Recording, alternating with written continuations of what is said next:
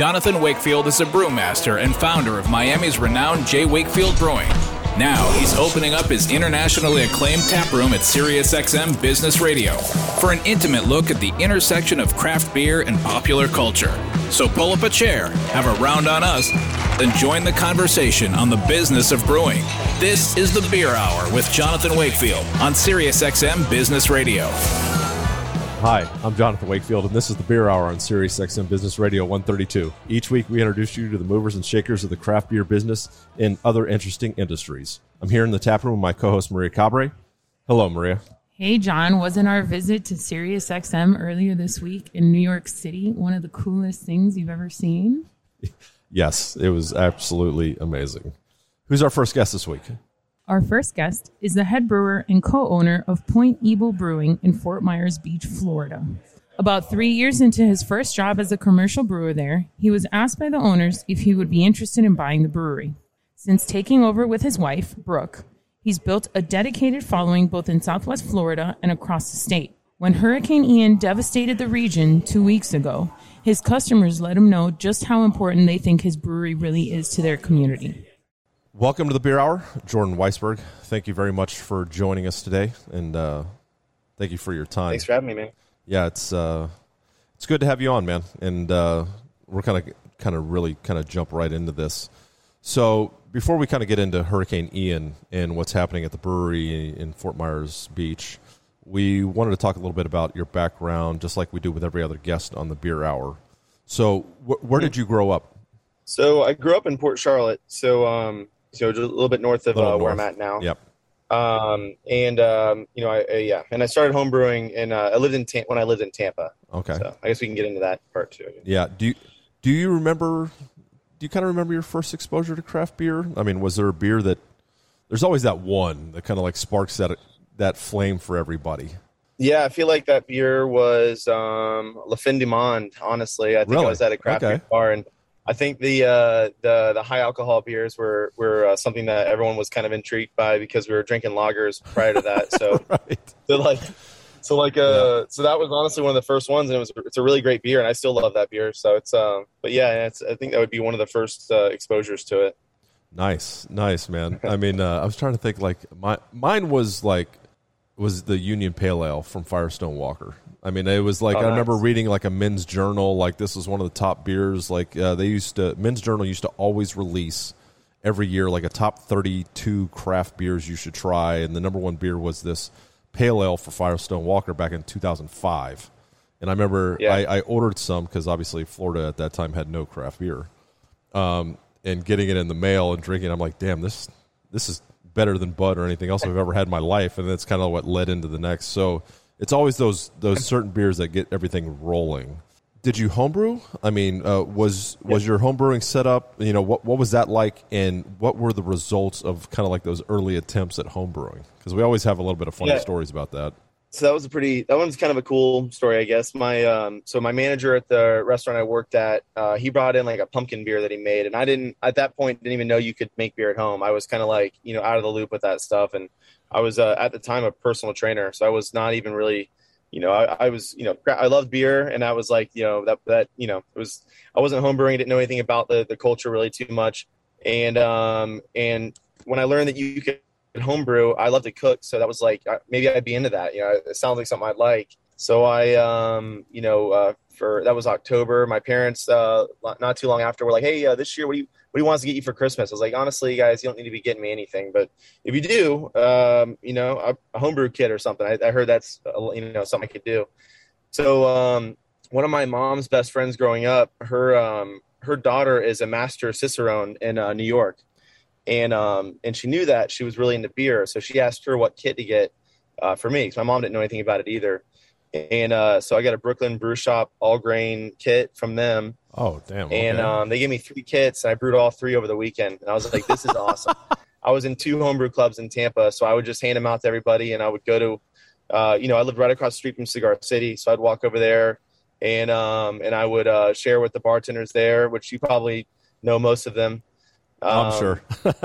Well, I mean, what time period are we talking? Yeah, what time period are we talking? Oh man, how long ago was this? This was like, I want to say 12 years ago. Yeah. I would have known everybody there because I used to go up to Cigar City from Miami twice a month. 2 weekends out of every month I would go up because, this is 2009. They're doing beer releases and all this stuff, and there was nothing else in Florida. And I'm like, well, damn, if I want trade bait to get other stuff around the country, I've actually got to physically go to Tampa like every other weekend and stock up and buy cases of stuff. And it was crazy. I remember going to the first Hunapoo release, and I think I bought like 5 cases. And same with like they did Bolita, and then they did because Highlight. I mean, and this was back when they didn't have a tap room. They had the little bar inside where they were fill growlers out of like out of a cooler top, and then like you could get the little medicine bottle growlers and take them home, and those never really held up well in shipping. But dude, it was a journey, man. I mean, it was a journey. Yeah, for sure. Those are the days of collecting copious amounts of beer and storing them in your closet. Exactly, hoping they don't blow up. Yeah. So I actually met Chris Johnson and Tyler Singletary because they both worked at the homebrew store, and that's where I was buying all my ingredients. So I was hanging out with Chris a lot, just sitting at the bar. Every Tuesday he was there and just kind of chatting about my recipes. And he's way more experienced than I was at the time, so it was great learning some tricks from him. And then man, we all kind of grew it together. Our brewery opened around the same time as Green Bench, and we did our first collaboration with them, and like it was cool. We've always kept a relationship with our friends in Tampa since I was all over the place when I was homebrewing. But yeah, it's pretty cool to watch how it grew, and and it went from there, man. I guess the story can keep going on how the homebrewing part went, but I ended up moving to Fort Myers, where my I was actually lined up for a brewing job at Brewer's Tasting Room in St. Pete, and it's a place where homebrewers and they did really well with Rick. Yeah. So when I left my job, and actually because I had done a bunch of like internships at Cigar City, so 2013 rolled around, and I went to work at Cigar City, and on the weekends I would brew at Brewer's Tasting Room. Oh wow. Yeah, I would brew at Brewer's Tasting Room. So I was there when he opened it, and we kind of like Matt was the brewer at the time. Yep. And I right around the time I was getting ready to finally, I'd been giving my beer out to everybody. I'm like at Cigar City. I'm like, I really want to get into this. I'll work for free, whatever. Finally got that. It's kind of the way you go if you're just a home brewer or not. Trying to work your way up.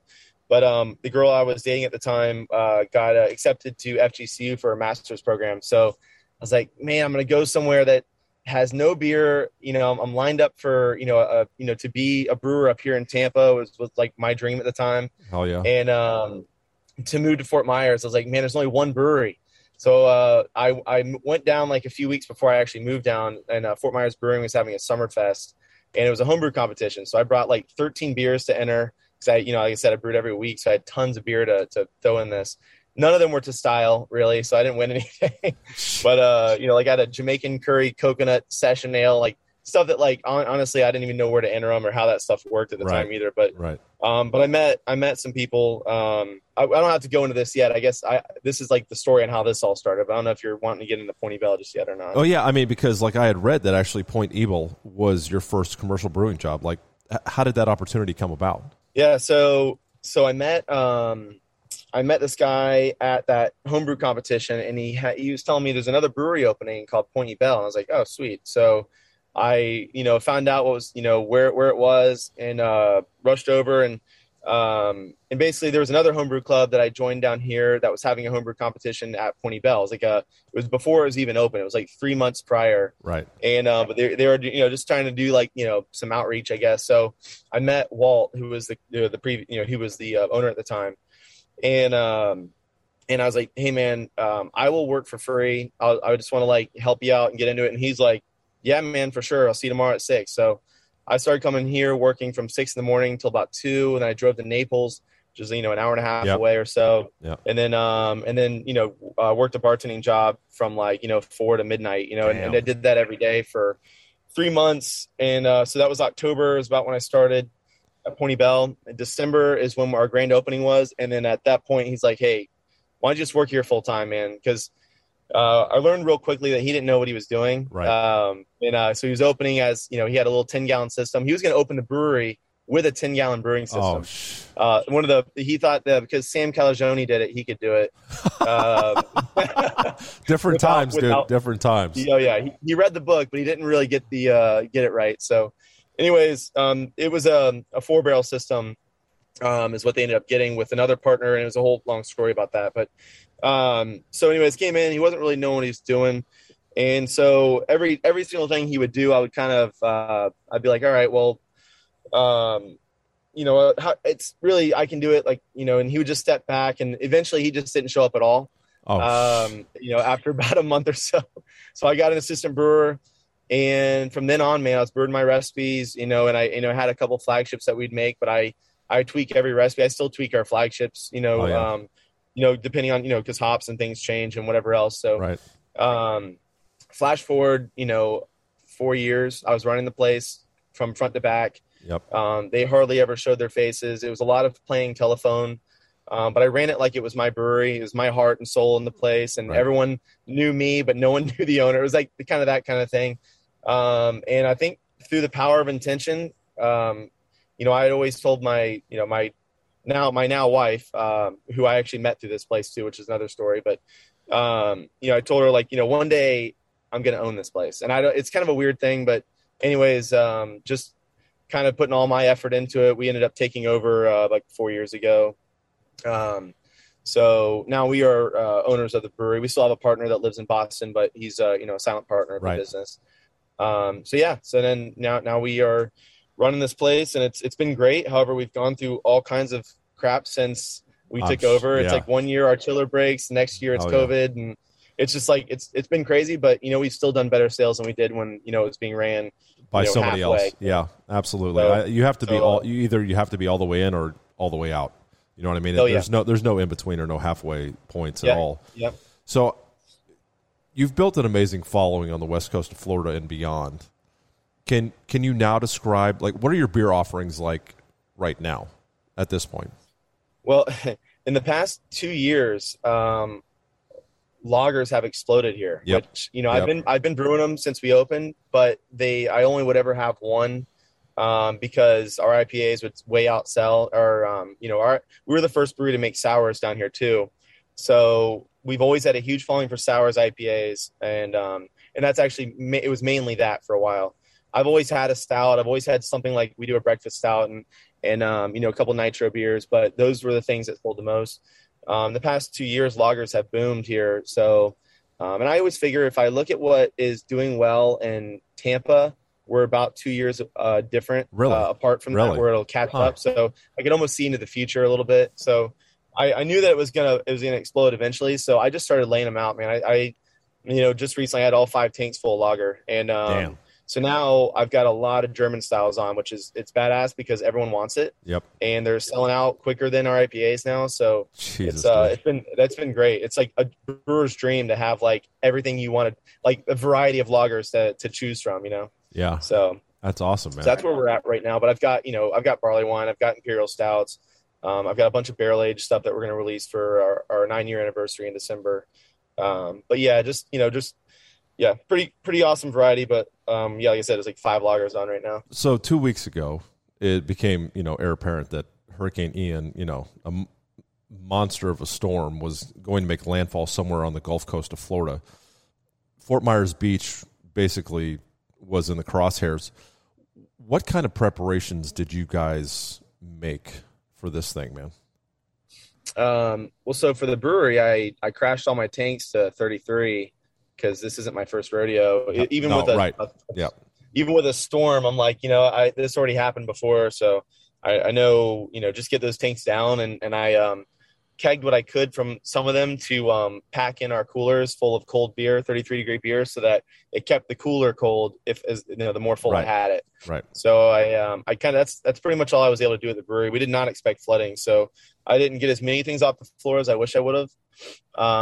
And then at our house, I took everything that was important and put it on top of tables. I got most of the things out of our shed, I shouldn't say most, but a few things that were most important out of there, and put them in our house on top of tables. And then we stayed at a friend's house further inland. And it's pretty much all we did, because we've been warned about storm surge for Yeah. years. And Right. we're always like, yeah, right. They've cried wolf about it because I know it never happens. Yep. And so this time it finally did. It was the perfect storm, literally.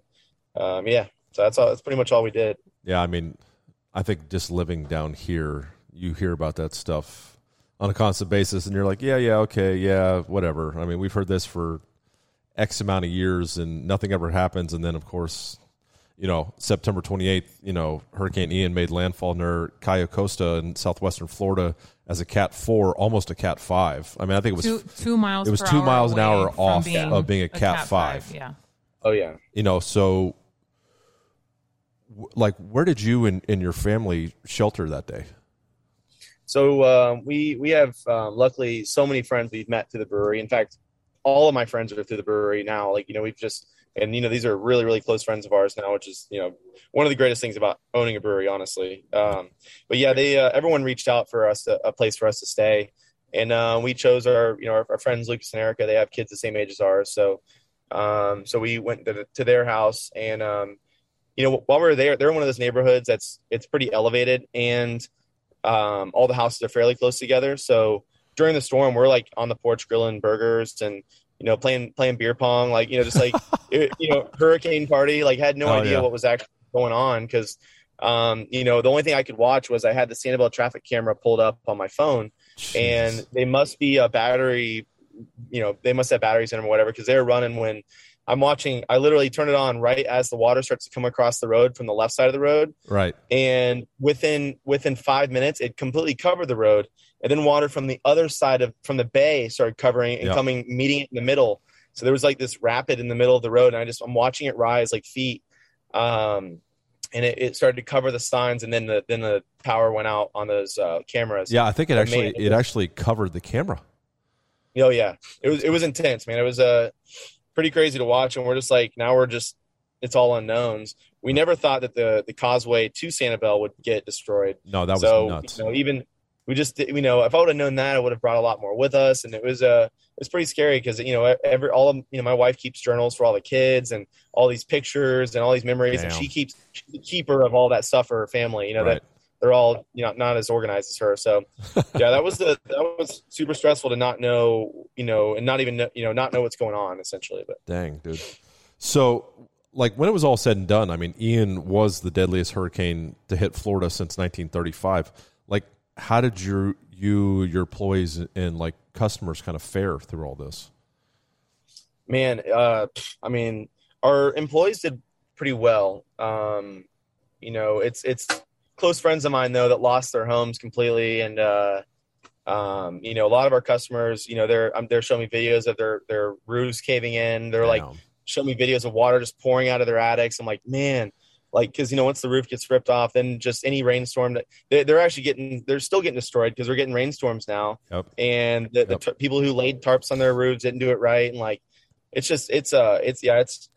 pretty devastating. But crazy enough, man. So we opened up, I don't know. We opened up the brewery soon after with a generator just because there was nothing around, no food, nowhere to go for all these, everyone working. Right. I'm like, let's get this place opened up. And then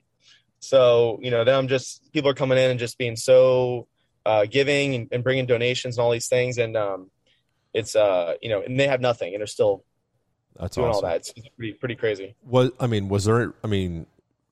of damage did you sustain at the brewery and tap room? We got about a foot of water throughout, and luckily we're between firewalls and we don't have a lot of like walls with insulation necessarily in them. Right. So, we're able to dry out the ones, on our main walls.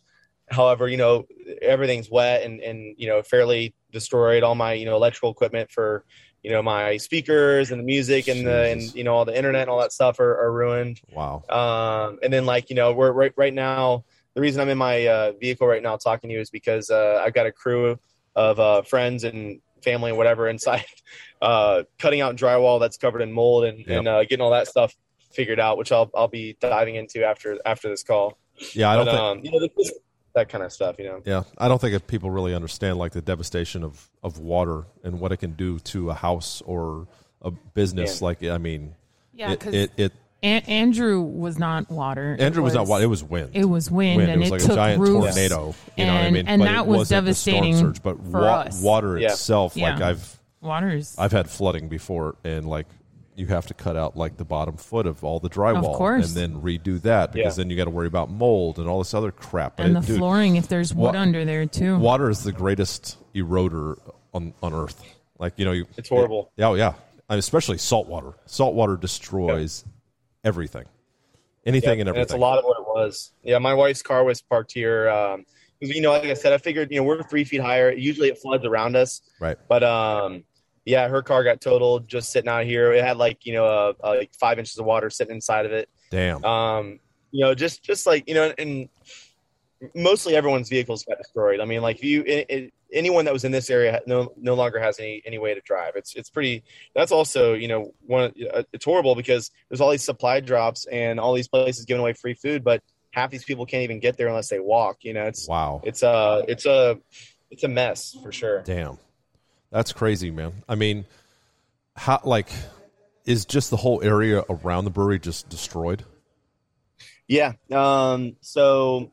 There's where I take my vehicle, there's like auto body shop and a mechanic behind us, and their whole roof got ripped off. They got tons of water in there. Everything's, he got 5 feet of water inside of his place, or 4 feet of water, or whatever. We're lucky, like we're a bit higher because that's devastating. It's not like there's no way to that's a lot of work.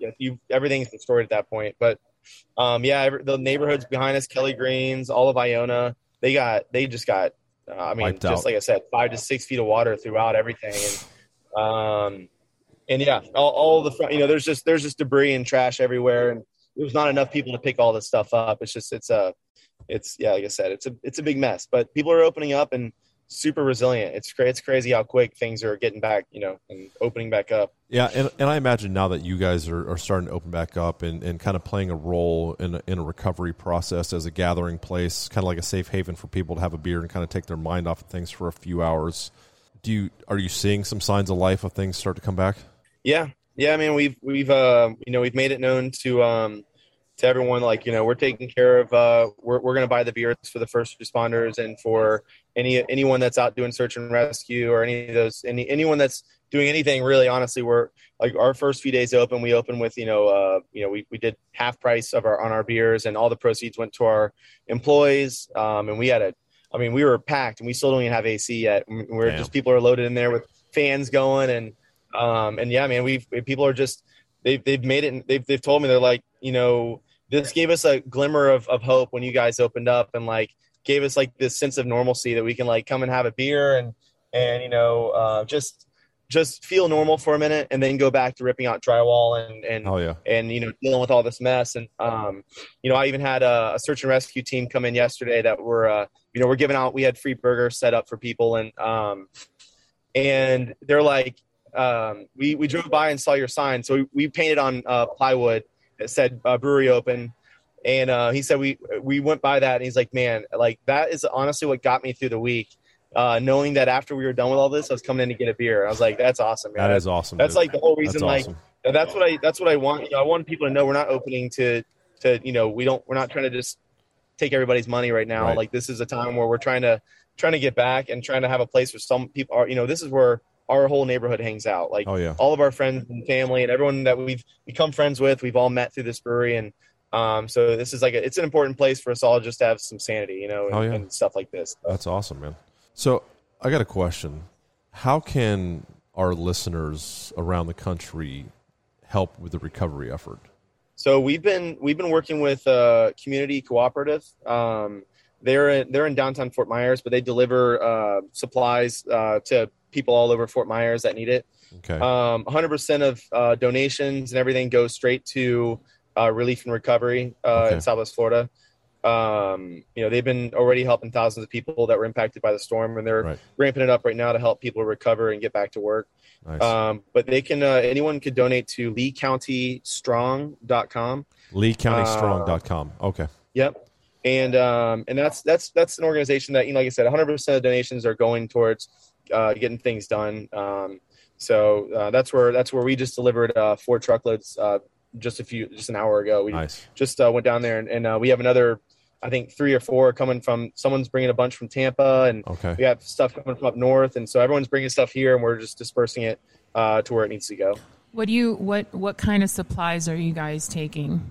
Like, what do you need? Right now we need everything for like babies. So formula, diapers, diapers. They said the larger size diapers right now are what they need. They don't need any more clothes really. And water is pretty okay at the moment. But canned goods, right. You know, any canned foods. Yeah. Okay. All right. Perfect. Yeah. I got one last question for you, brother. What have you learned through this disaster about the strength and resilience of the people that you serve and the people that work for your brewery? Man, I have a whole new, outlook on humanity. That's for sure, man. Right. People have been, literally bringing tears to my eyes thinking about it. Like the amount of people that literally have nothing, that have been just, hooking our bartenders up because they know that they're essentially losing their season this year and maybe next year's, and that's what we all kind of look forward to is December to April. And there's no homes left on these islands, so they've lost it. So a lot of people have been, helping them out. Like I said, people who've lost it all are still here giving so much. And I'm just watching people helping other people when they already, I have people who lost their homes that are here helping me rip drywall out. I'm like, guys, let me help you. Like, I don't understand why, why you're here. It's just crazy. Like, and we're not the most important thing here, man. I want to help everyone around us. I don't want the brewery to be anyone's, main thing right now, because beer is great and it definitely can help in hard times. But, I know there's people all around us that need a lot more. So it's pretty crazy just how awesome people are right now. And I love this area. I think the people here are super resilient and really look out for each other. That's awesome, man. And it's definitely a positive thing moving forward. And everybody that's listening, you can help out by giving to LeeCountyStrong.com. So do that, and we really want to thank you for your time. I know you got a lot to do, brother, and I wish you all the best and luck. And like I said earlier when we were talking, we definitely need to get this collaboration beer going so we can donate the proceeds to help you guys out over there, man. Let's do it, man. All right, brother. Thanks for having me on. Yeah, man. And stay strong, man. Thanks, Jordan. Yeah, we got it, man. Keep you in your thoughts, man. All right, brother. Have a good day, man. You're listening to The Beer Hour with Jonathan Wakefield. Conversations on the business of brewing and popular culture. Our next guest co-founded Omega Yeast, one of the country's leading suppliers to the craft beer and home brewing industries. With offices in St. Louis, Missouri, and a lab in Chicago, Illinois, Omega's team of microbiologists and brewers produce fresh, high-quality, and pitch-ready liquid yeast for pro brewers and home brewers alike. Several of the 75 strains that they produce can't be found anywhere else. Having a clue what I'm talking about? Get ready to geek out. Our next guests are going to explain how yeast is used in the beer brewing process and why it's our favorite single-celled microorganism. Welcome to the Beer Hour, Lance Shaner and Mark Schwartz. Thank you very much for both joining us today on the show here. It's an absolute privilege to have you guys on. Thanks for having us. Yeah, I'm glad to be here.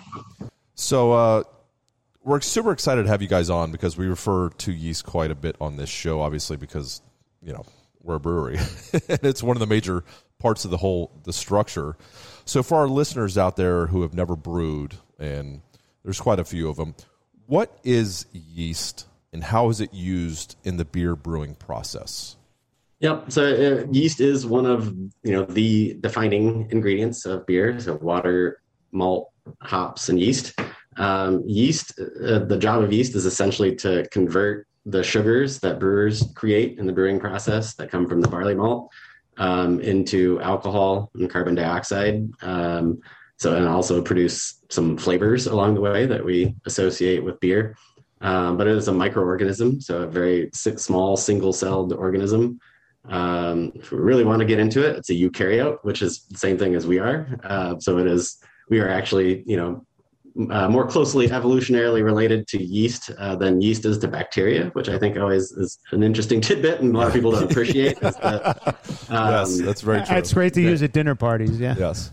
Yeah, I mean, to the extent that back when I was in graduate school, we could take a human version of a gene and replace the yeast version inside the yeast cell, and it would perform the same function. So we share a lot of kind of internal cellular machinery with yeast. So we're kind of brothers in that way. That's amazing. That is amazing. I mean, I know some of the history and whatnot. I mean, yeast is also predates humans on a lot of things. I mean, and I know they keep finding new strains and everything. I mean, some of the oldest coming out of didn't they find a strain in Argentina based off a tree sap or something that was related to a lager strain that was one of the predated strains? I mean, it goes back so many years, and yeast is such an interesting thing to see and watch and do, because I mean, just by changing degrees of Fahrenheit within a beer, it can change the flavor profile completely. I mean, I think it plays the biggest part for us in your yeast choice. I mean, obviously we're so IPA heavy and everybody's hops, but I think without the yeast, you're gonna have a pretty bland beer. Yeah, I think yeast is the sort of thing that the brewer certainly appreciates its its role in it, and has a lot of care for it. But yeah, the average beer drinker is probably the last ingredient that they're thinking about. But it's probably maybe the first ingredient that the brewers are thinking about. Absolutely. This is Mark real quick, but Lance is the PhD in microbiology and had been homebrewing for a long time, and he is essentially the yeast guy. And I didn't really know much about yeast at all when I started this company. And what I find fascinating now that I've been in it almost 10 years is each yeast strain has its own story. Like you just were mentioning Argentina, or some come from Norway. So that's the part I always find fascinating, is each yeast has its own kind of story, which is fun on the branding and marketing side to kind of tell the story of each yeast as well. But yes, each behave wildly different too. So they're as complex creatures as humans almost at times, it seems. Absolutely. It was a very romanticized journey back then. So what was the yeast market like back then? I'm trying to think, back then, what did you have?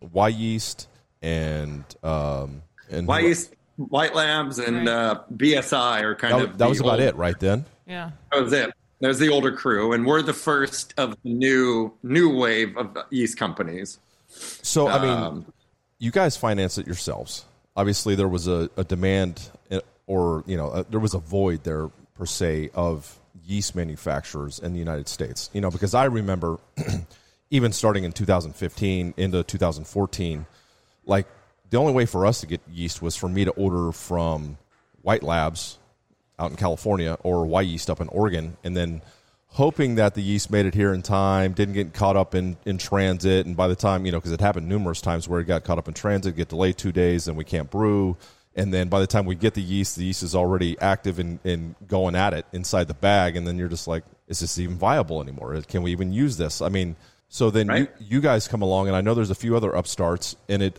has definitely made the world of brewing a lot easier and a lot more smooth transaction, having somebody a lot closer to our side. Yeah.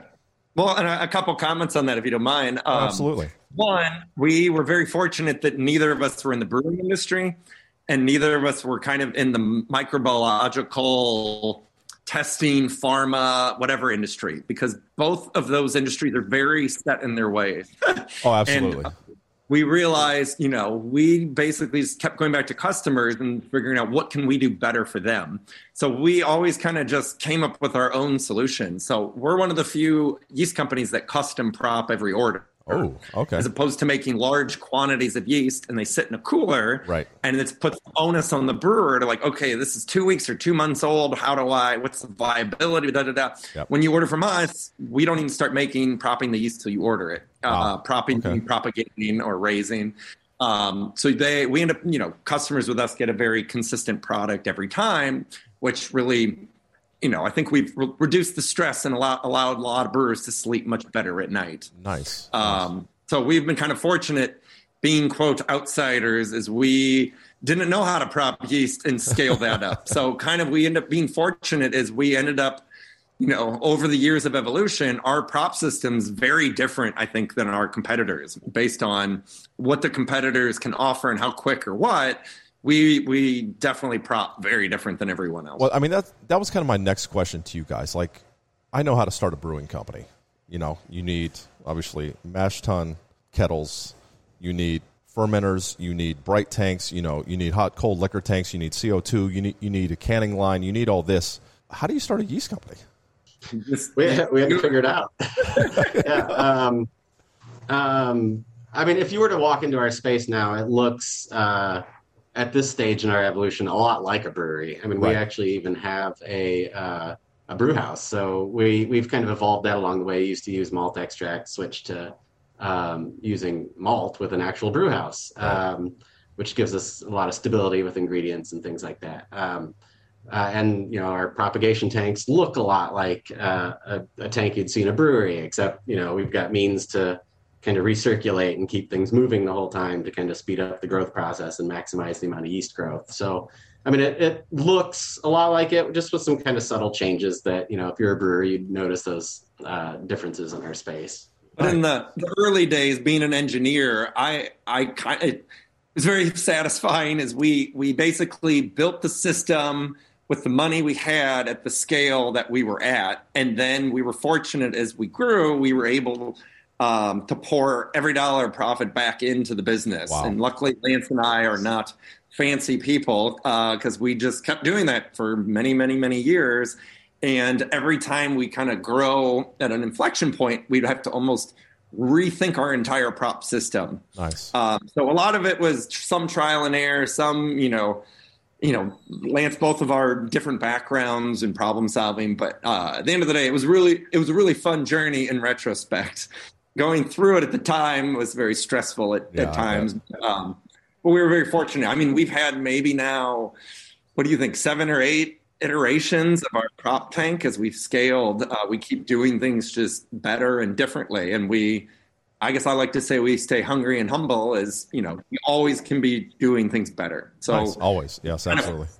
Fun to just keep reinventing the wheel almost every time we have to scale. But I mean, we doubled every year for, you know, up to COVID, seven years. Yeah. And so to keep up with something like that, you know, with physical equipment is tough, and getting new buildings, new spaces, new everything, just keep going. So it was quite a journey. So I got a question, Lance. In a layperson's terms, or can you briefly describe how yeast is propagated? How you would even prop a yeast strain from the ground up? Yeah, I mean, it's just to put it most simply, it's just continual feeding. So we start very small. So we're starting, if you've seen a petri dish that's got little colonies of yeast, so it's just a pile of yeast sitting on a plate. Scrape up some of that in an aseptic manner, so you're not, contaminating it with anything else around it. Right. And put that into a small flask and let that grow up. It grows up, and then you go to a larger vessel and let that grow up, and go to a larger vessel, let that grow up. All the way along the line, doing quality checks to make sure that it's still pure, that you haven't introduced any other bacteria and any other wild yeast. So it's just feeding. I mean, in many ways, we're farmers. We're like yeast farmers, just raising our animals, getting them the right food at the right time, and letting them thrive to the point where we've got enough cells that we can collect them and send them off to the brewer to make beer. I don't have that kind of experience, but I remember back in my home brewing days, I would take, this is like not even close to you guys, but like taking the dregs out of a Cantillon bottle because you can't get those strains of that wild bacteria. I'm talking like back in 2007, 2008, and like slowly starting with like a starter gravity of like 3.5 Plato at a very low sugar, and then start feeding it consistently, let it grow and grow to a point that it's actually viable. And then I would introduce it to certain, worts that were ready, and then inoculate them with the wild yeast strains and go from there. But it's definitely not on that scale, because that just sounds like that's a constant thing. And if I'm correct, you guys have 75 different strains?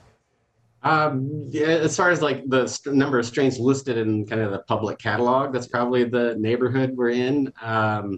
It's, as far as the strains we have frozen away in hundreds and hundreds of strains frozen away that are part of, R&D processes and just strains that we don't necessarily commercialize. But yeah, the 75 essentially publicly listed that could be ordered at any time. How long does frozen away? Oh, yes. Frozen away at negative 80 Celsius too, not just a regular freezer. We don't want them mutating at all. Right? That's big for us is to keep the original DNA strain, because a lot of times those will evolve over time for a brewer, for instance, after however many 18 generations that are mutating a lot. Yeah, because that's another thing like that we kind of see on our side, and obviously people don't understand or know that either, is like after it really depends. I think it's strain indicative. Like for us, we use a Hefeweizen strain on our house beer, and I think we can go about 3 generations in, and then it starts to go neutral and lose all of its esters. So then it's like it's not viable for us anymore because it doesn't carry that banana or the clove because it's already gone neutral and it's already mutated. But that's a preference thing from you too. Well, no, that goes for every brewery. But I mean, listen, when I worked at Cigar City, I mean, they would run, 20 plus generations deep on their house strain. Yeah. And it would just be the same thing. And then after that, you would start to see the mutations. You get that deep, and then all of a sudden, you're picking up other stuff that's getting carried over, and it like changes the whole flavor profile. So, well, then, go ahead. I was going to say, and brewers call each batch a generation, yes. But biologically, there's actually, 5, 7, Lance can correct me if I'm wrong, but, per batch, you're getting 7 biological generations. Oh, wow. So is that right about 7, Lance? I think probably more 3 to 5, but point remains, yeah. Okay. So each batch is 3 to 5. So 10 generations to a brewer in reality is 50 biological generations. Whoa. Okay. I had no idea. That's amazing. That's why we have a lot more mutation going on by generation 10. Think of 50 generations of any evolution, right? And mutations along the way. So we just ordered a pitch of Cosmic Punch from you guys that we pitched yesterday into a new beer. So I'm wondering, that's like 3 to 5 generations old already, technically? Yeah, I mean, it might be even more than that, I guess, coming from us, since we're starting with a small amount and building it up so much. It'd probably be more in the 5 to 10 from where we start. But yeah, and I'm not trying to take any kind of financial, like lean or anything, but like as a recommendation from you guys, on a consistent average, how often should brewers be replacing their yeast? That is we've gotten that question a lot over the years, and it's really one that it's impossible to answer because it depends on so many variables that are outside of our control. Okay.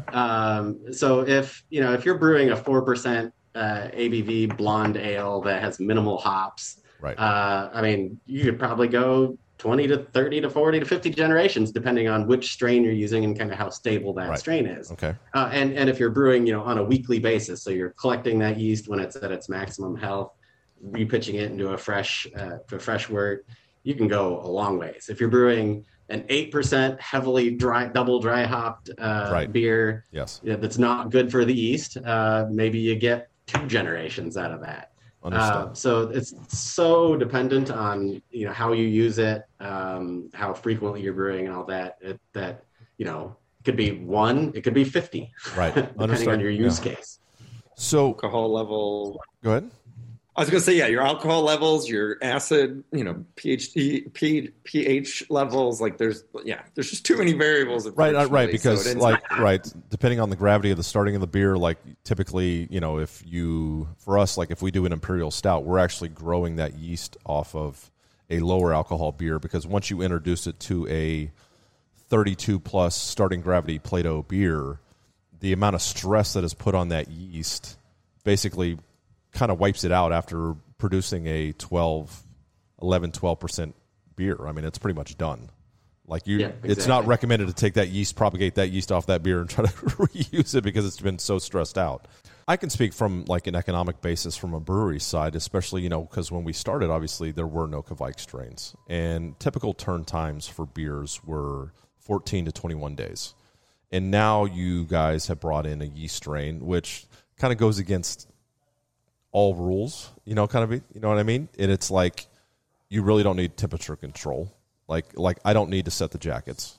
Like in the beer, typically if you did not set jackets on a beer, you were worried about off flavors, all types of things going wrong. And now with this, I mean, basically this thing can ferment at 90 plus degrees and knock your beer out in 2 to 3 days, and you're ready to go. I mean, you're turning package much faster, getting beer out the door much faster, which in economic adds up to more money for the brewery. So I think it's been a very overall great impact for breweries. And spending less on tanks and having to do all these capital expenditures, expanding. So, I mean, breweries and just like us being capital, intensive is hard, and it's great. Absolutely. Get more turns and more beer out of the same equipment. Yep, absolutely.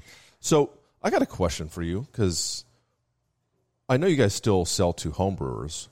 What percentage of your revenue would you say comes from selling to home brewers versus pro brewers? A large majority is pro brew. Yeah. Just in general, but they're two very different markets. The homebrew market as a whole is not seen quite.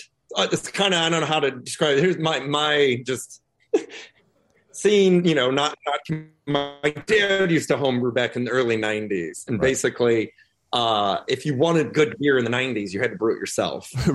And since 2011 here, 2012, there's been such an explosion of craft beer. You can go get craft beer just somewhere else. So I think there's been a couple of different waves of people coming in and out of homebrew, but as a whole, it's not a fast growing market by any means compared to the growth craft brew have seen. But at the end of the day, we like working with both, but we really pride ourselves on helping the pro brewer, the commercial brewer in any way we can. But we really like going back to, the roots, talking to home brewers and getting the word out and doing homebrew club meetings and meeting people is always fun too. Of course.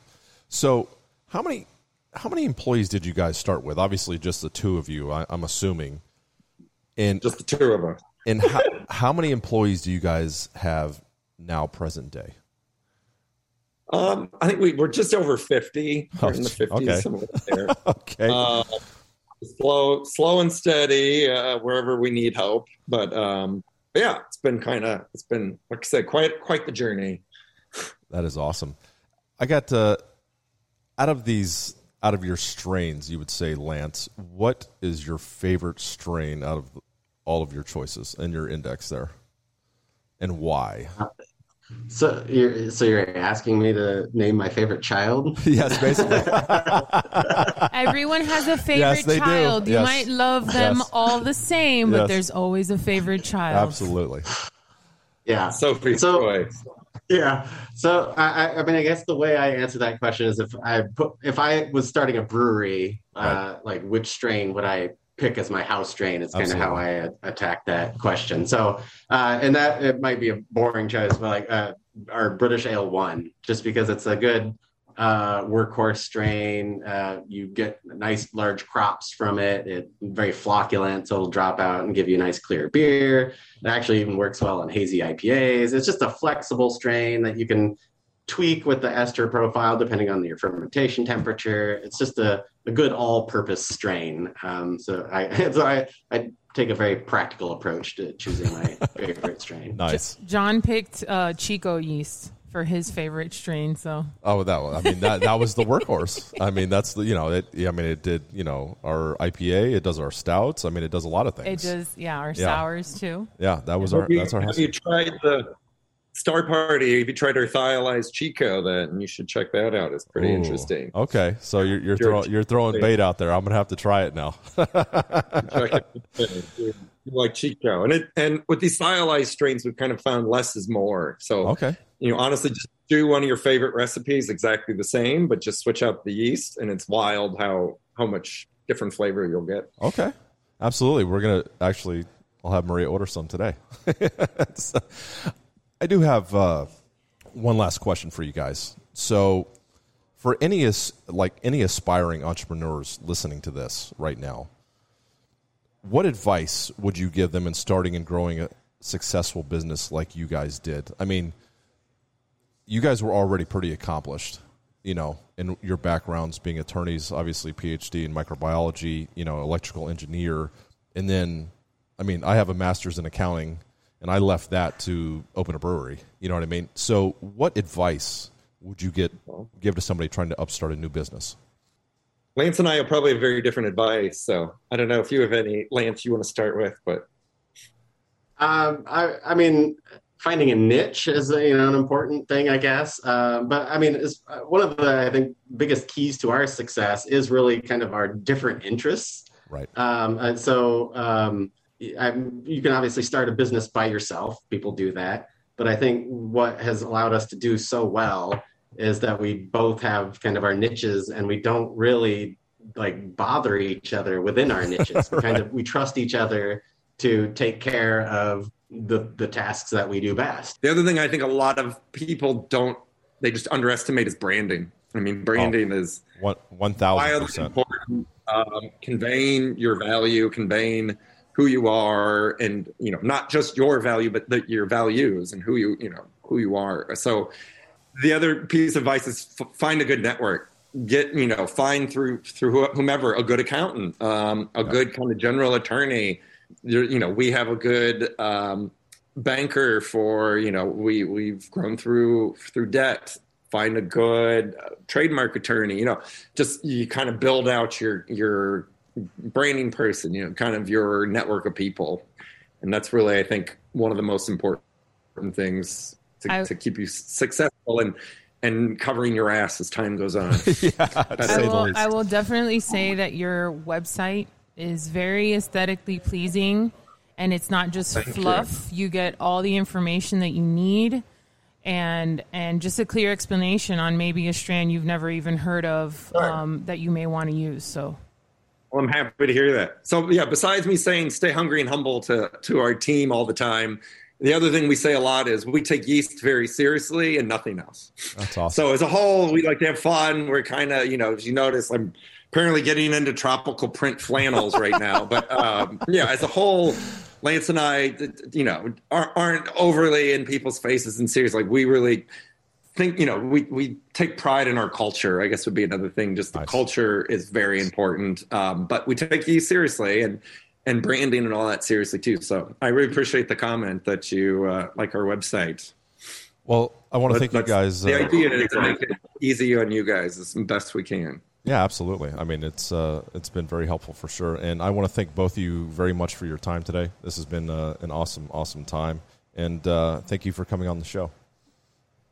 Thanks for having us. It was fun. Anytime, man. And now I have to go order the thiolized Chico strain. All right. That's it for this week. I'd like to thank our guests, Jordan Weisberg, Lance Shaner, and Mark Schwartz, our co-host, Maria Cabre, our producer, Rocco Riggio, and our editor, Brian O'Connell. Thank you for listening. You can catch us each Friday at 7 p.m. Eastern Time on Business Radio 132 or anytime on the SiriusXM app or wherever you listen to podcasts. Please rate the show and leave a review. Remember, people, the thirst is real.